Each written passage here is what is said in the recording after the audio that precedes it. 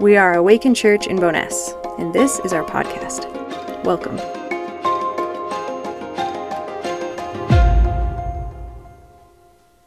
Well, good afternoon, everyone. Glad to be here with you. First of all, I just want to thank everyone who's just contributed to this service so far, because everything is just flowing so nicely. I'm connecting it to the things that I'm gonna say, and it's beautiful and profound. And so I hope you enjoy it as much as I am in my mind right now. We're gonna be talking about, the famous story of Daniel in the lion's den, and that takes place in chapter 6 of Daniel. There is way too much in Daniel 6 to fit into a 30-minute sermon. And there's a lot of different ideas and notions that we could take from it and learn from it, and we could preach sermons on. So if I don't touch on something that you see, please come and point those things out to me, or let's talk about it, because there is a lot here. But for now, we've talked a lot this series going through Daniel about the notion of beasts and animals and humans acting like animals. We've talked about differences and conflicts between the religion of the empire and the law of the land, the way of God. And one of the important things that's been pointed out to us is the idea that the living God of Daniel has a different relationship with creation than the empire, and then often we do. Scripture was written by an animist culture, something largely unfamiliar to us, and also unfamiliar to the ways of the empire. We are a deeply disembodied culture reading about a profoundly embodied God and people. And the story that we have been adopted into is one of an incarnate God and a fleshy life for his people. Yes, I did use the word fleshy, and it's appropriate, I think. God constantly appears in animal form throughout Scripture. I could just name a few of eagles and pigeons or doves, snakes and lions. We could probably just go around and list a bunch of instances where God shows up or is described as an animal throughout Scripture. We find strange stories like the one in Daniel 6 of animals behaving in ways that we're not totally familiar with, in ways that are more human. And then we have humans behaving like animals, which we've talked about in previous weeks.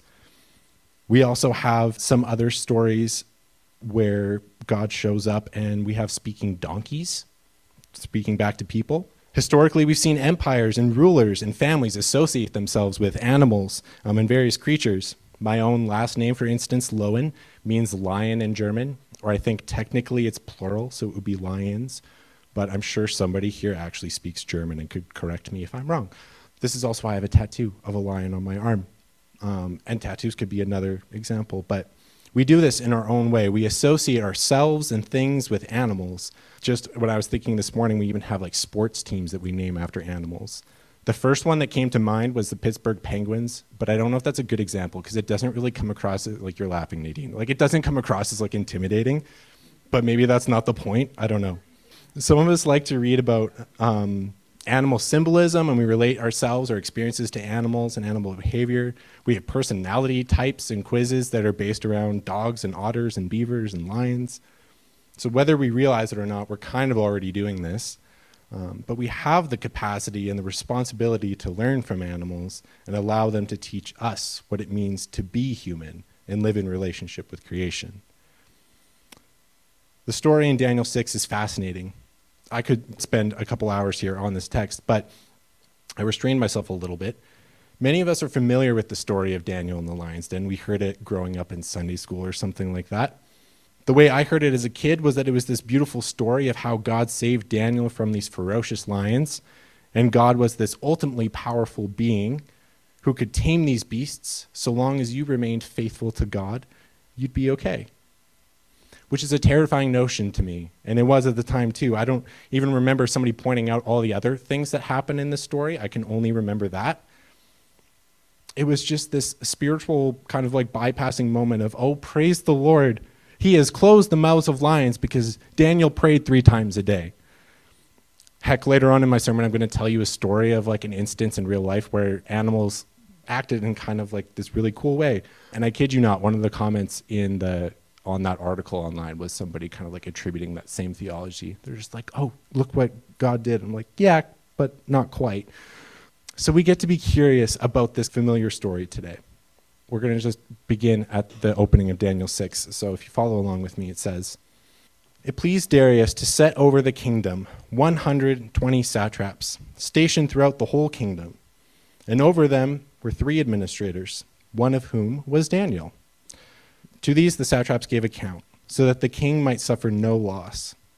Soon Daniel distinguished himself above the other administrators and satraps, because an excellent spirit was in him. And the king planned to appoint him over the whole kingdom. So the administrators and the satraps tried to find grounds for complaint against Daniel in connection with the kingdom. But they could find no grounds for complaint or any corruption, because he was faithful, and no negligence or corruption could be found in him.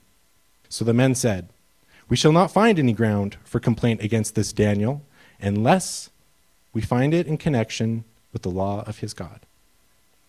Daniel's entirely blameless.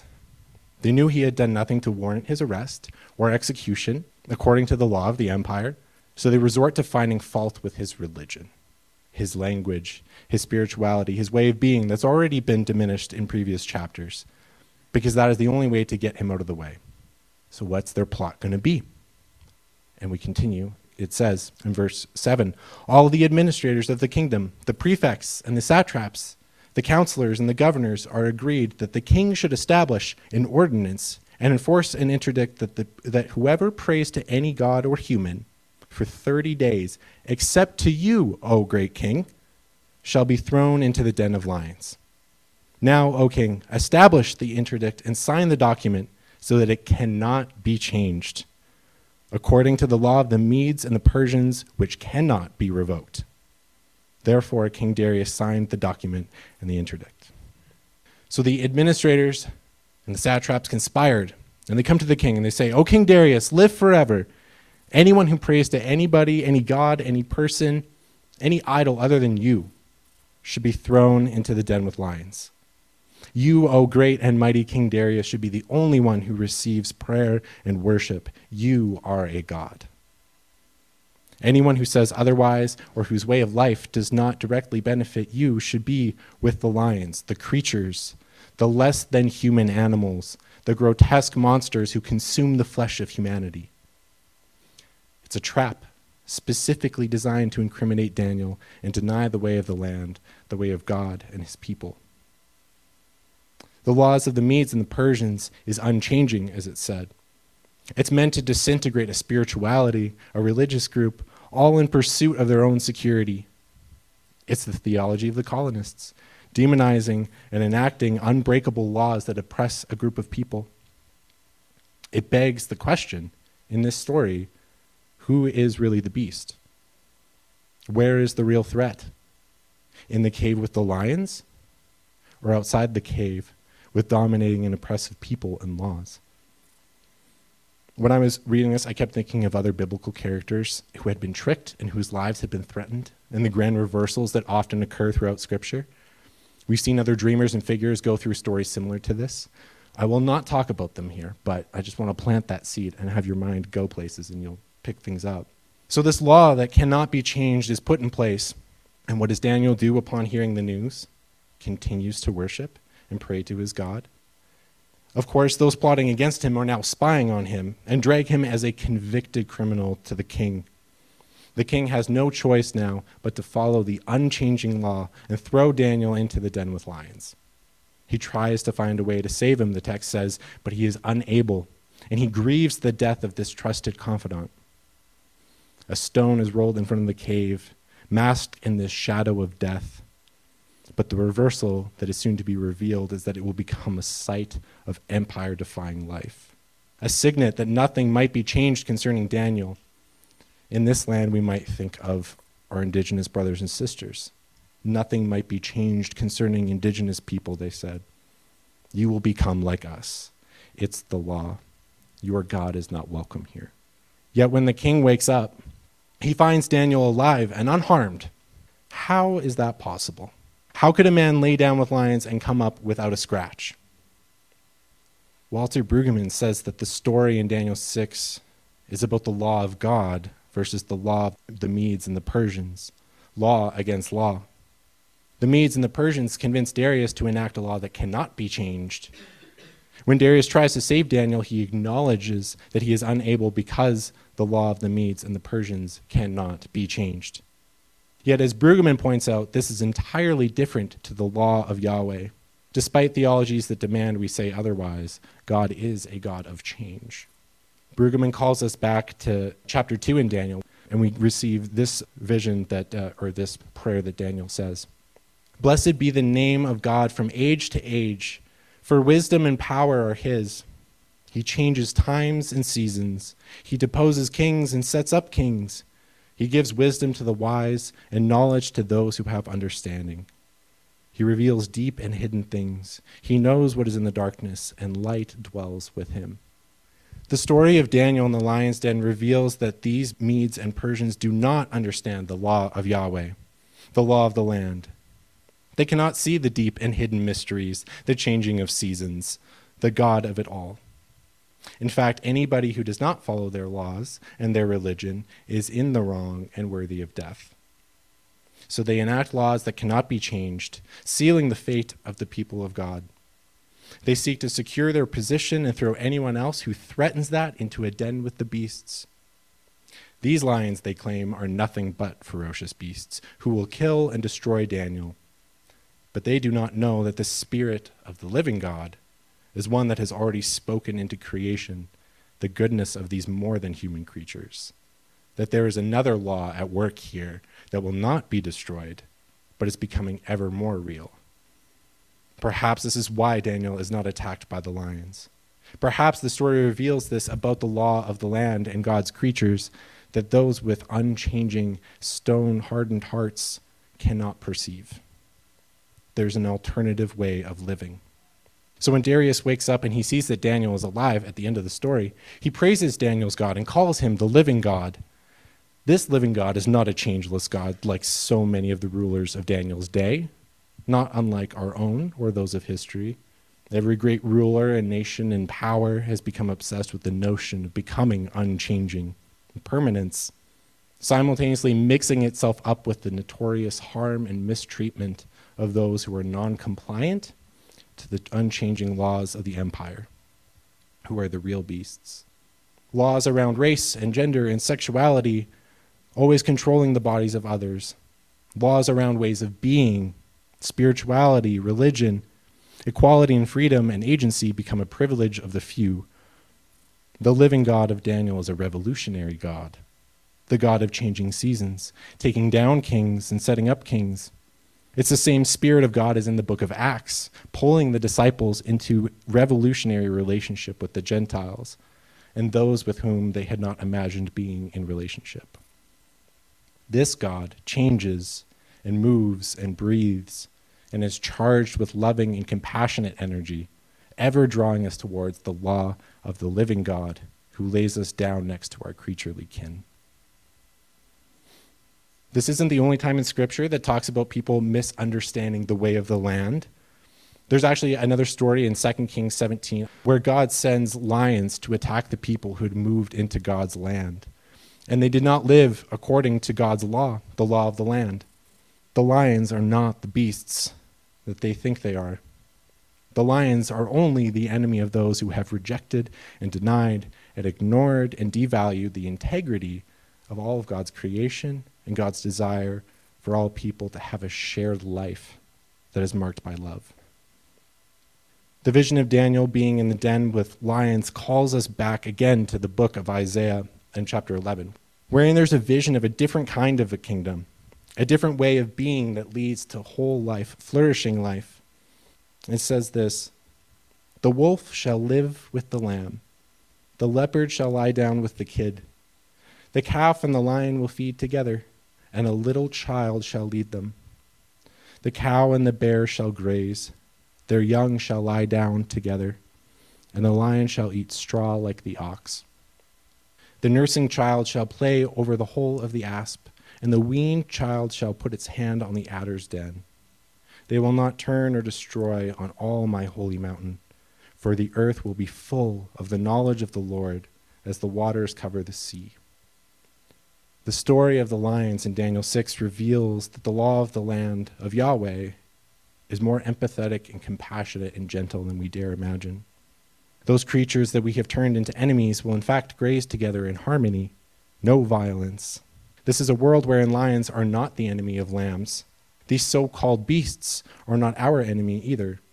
perhaps animals can teach us something about the land, about the law, about how we move in this world and live in relationship with one another and with God.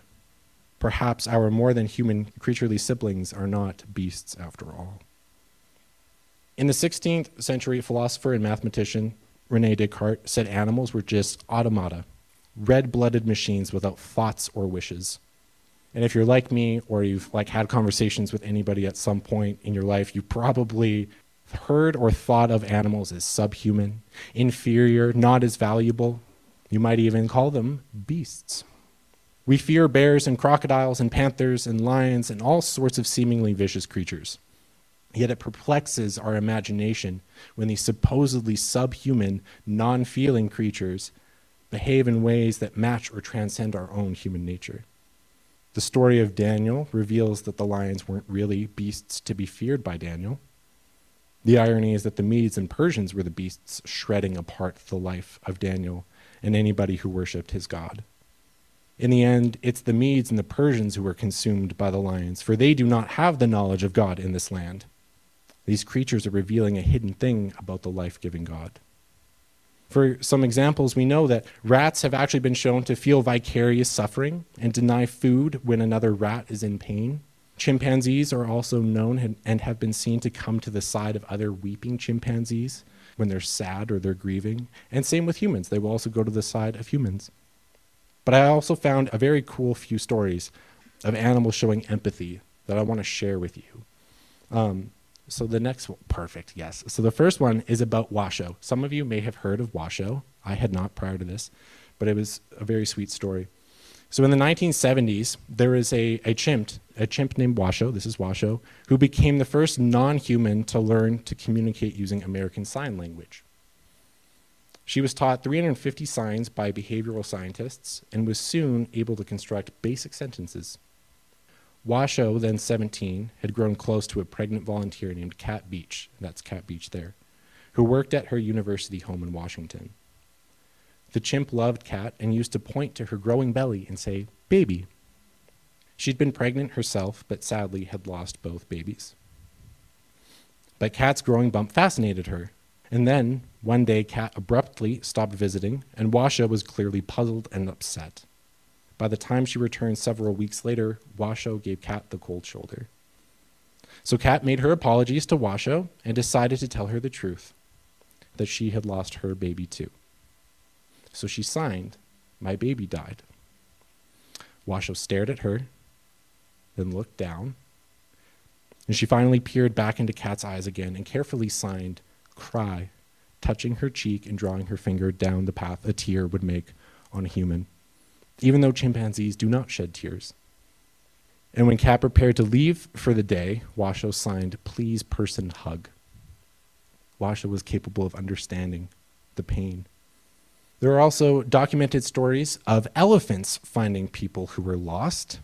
In one case, an old woman who couldn't see well had gotten lost and was found the next day with elephants guarding her. They had encased her in a sort of a cage of branches to protect her from hyenas around. Elephants also have some of the most elaborate group rituals, kind of depicted here. They've been known to bury loved ones with leaves and grass or keeping vigil by the body. And just as humans visit the grave sites of our loved ones, elephants visit the bones of dead elephants for years to come. They'll touch the body of the deceased elephant, examining the body, and they even can kind of cry. It's a deeply embodied act for them. Yet, they don't just do this for other elephants. Conservationist Lawrence Anthony developed a reputation as the elephant whisperer. He had the ability to calm down African elephants, and he worked in a reserve where he spent his time trying to calm down elephants that were unhappy about having been relocated there. The elephants wanted to leave, but he had managed to keep them in place, knowing that they would be killed if they left the protected area. Years later, Anthony died of a heart attack. He had not been in the reserve or seen the elephants for 1.5 years when it happened. The elephants, somehow sensing that Anthony had passed, left the reserve and traveled for 12 hours to his home to pay their respects. Just as an elephant will mourn the dead of its own species, they came out for Anthony. In total, 2 full herds of elephants came in a procession to his home, with each one coming separately. This massive group of gigantic elephants waited on Anthony's property for 2 days to mourn his death before they headed back home. The last story I have for us is about a lion. In 2005, there was a 12-year-old girl near Addis Ababa in Ethiopia, and she had been dragged out into the wild and beaten by 7 men who were trying to convince her to marry them. This is obviously shocking and odd for us, but according to the United Nations, 70% of marriages in that area start with a young girl being abducted, dragged out into the middle of nowhere and forced into a life of servitude. All of that would have happened to this girl too if it wasn't for a group of lions. When the girl started crying, a nearby pride of lions heard her and rushed to her rescue. The animals pounced on the men and chased them away, saving her before they could do anything to her. But that's not it. If they had just attacked the men, it could have easily just been a random lion attack, but they stayed with the girl. The lions waited with the scared child for about 12 hours, protecting her in case anybody came back, until her family finally found her. And when they did, the lions walked back into the jungle, leaving her safe. These don't sound like the beasts that the Medes and the Persians say that they are, at least to me. The real beasts are those who deny the dignity and the humanity and the validity and value of others. They are the ones throwing people into pits with lions. But the Spirit of the living God is in those with hearts of flesh, human and more than human creatures, always leading us towards a vision of shared life that is shrouded in hospitality and compassion and mercy and grace. If you do not follow the law of the generous, life-giving, and ever-emancipatory God, then you will find other creatures to be a threat. But in God's land, there is no competition. There is no fear of the other, of the unknown. It is a land defined by love and empathy and curiosity and wonder, for the way of the Spirit is not coercive, but welcomes us all with a loving embrace. I think it's important that we ask ourselves what leads to the pursuit of the unchanging, the totalizing law, or simply an unchanging perspective. I think at least in part, it's anxiety. Anxiety of the unknown, the unfamiliar, and the uncomfortable. Because every one of us, in some way, is holding on to something that we're trying to protect. We're all seeking safety and belonging, eagerly seeking to be loved. If I'm honest, I see it in myself, how I control myself and my future. I am a highly anxious person, and often my anxiety leads me to find 146 solutions to either hypothetical or very real problems. I'm quickly processing how I can secure the thing that I hold dear, the thing that I fear is being threatened. Despite the out-of-control nature of some elements of life, I will quickly grab on and not let go. And I know we can all find ourselves in spaces like that. Taken to extreme examples, yes, it leads to harm and abuse and totalizing laws that diminish life. But the way of the living God is one where lions can lay down with lambs, where I don't have to be afraid of you and you don't have to be afraid of me. It's a reversal of what the Medes and the Persians believe. It's a reversal of the anxious way of empire. Anxiety around what happens to me if I make space for you, if I let go of control and become curious about the unfamiliar.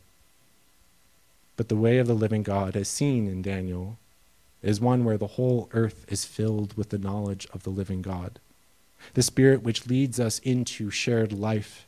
The Spirit in the lion is the same as is in the lamb.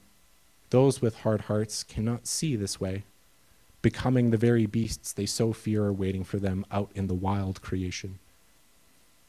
As Mark Wallace, author of When God Was a Bird, a book on Christian animism, says, God or spirit enfleshes itself within everything that grows, walks, flies, and swims in and over the great gift of creation. We are the ones who created division, not God. Division that says your body and the bodies of others don't matter, that they're inferior. Division that says who is superior to who, which creatures are inferior to which religions are demonic, who is a beast.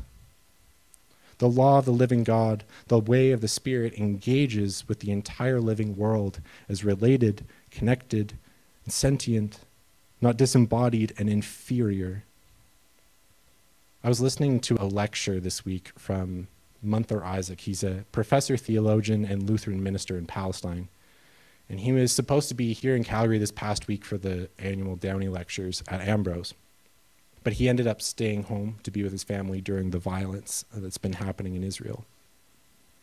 Munther Isaac is literally living with this very, very real and very threatening, violent conflict of dominant groups trying to decide who can live where and who the land belongs to. There's violence and harm and control and fear. And he talks about Israel and the fight over who should possess the Holy Land and who it belongs to. And he had this to say from a lecture that I was listening to. The land belonged to God, not to any nation or religion. Yet at the same time, we all belong to this land, God's land. This is why I believe and continue to promote the principle of a shared land. I believe in sharing the land, not dividing the land. Sharing the land means that all the dwellers of this land share the land and its resources equally and have the same rights regardless of their ethnicity or religion. A shared land approach emphasizes that there are no second-class citizens in this land. No one is marginalized in God's vision of the land. Sharing the land, I believe, is not simply one option forward. It is the only way forward. He ends his talk by saying that we have hope. We have hope because there is an empty tomb. We have hope because Christ's resurrection is real, because there is an end to death and suffering and division and hostility and violence. Isaac's perspective on the Holy Land teaches us all will live in the land in accordance with the way of the living God that is gentle and abundant. And some of us need to continue to learn from the land, the more than human creatures, the indigenous people who can teach us about this living God and how we ourselves can flourish as human creatures. But the invitation is there. We do not need to anxiously hold on to our individual sense of security when we are all filled with the knowledge of the living God. For the benediction today, let me pray this prayer. This was actually written by Nikayla a couple years ago or something like that, and it's been edited a little bit to fit today. So this is from her. To the Holy Spirit of life that animates each of us here, thank you for the wild air we breathe. We inhale life that comes from beyond us. You call this grace. We exhale the breath that no longer serves us. You call this surrender. Thank you for this dance of our lungs that even the trees and the wind and the sky keep rhythm to. Thank you for the beating of our hearts. Ba-dum, ba-dum, ba-dum. Thank you for this music we cannot hear, but which we all dance to together. Thank you for the rivers that hydrate us, the rivers that course like arteries and veins across this earthly body we inhabit together. These rivers of light which course from your dwelling place.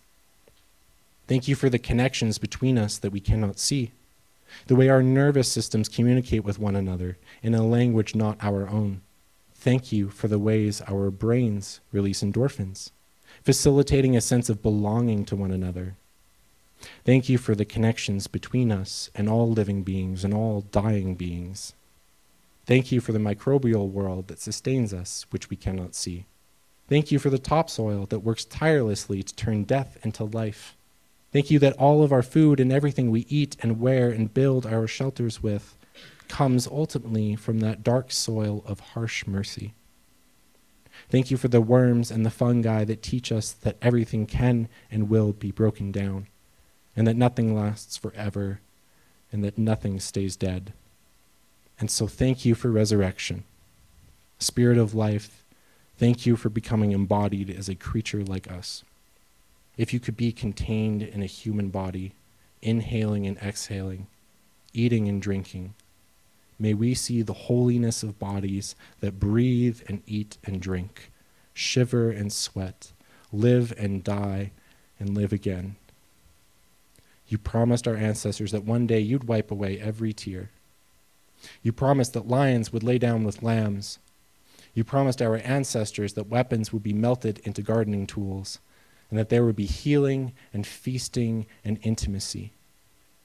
Thank you, creaturely creator and life sustainer, that we don't wait for that final day. Surely it has already begun. You rose up from your own grave, announcing the beginning of the end. You call this the gospel. The wiping of tears has already begun. The great table is set. Amen.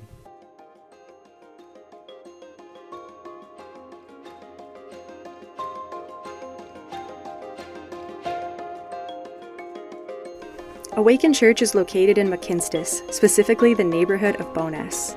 Most of us are settler descendants who have benefited from the legacy of colonialism and forced assimilation, which continues to harm the people of this land. We are committed to reckoning with our history and taking action towards reconciliation as envisioned by Indigenous leaders and knowledge keepers. Treaty 7 was signed not so long ago between the sovereign nation of the Blackfoot Confederacy, the Stoney Nakoda, the Tsuut'ina, and the Canadian government. We honor that at the heart of the treaty was a dream for a shared future, and we wholeheartedly believe in this dream. For information on who we are and how you can support the work of Awaken, check us out at awakenchurch.ca. We are also on Facebook and Instagram at Awaken Bowness.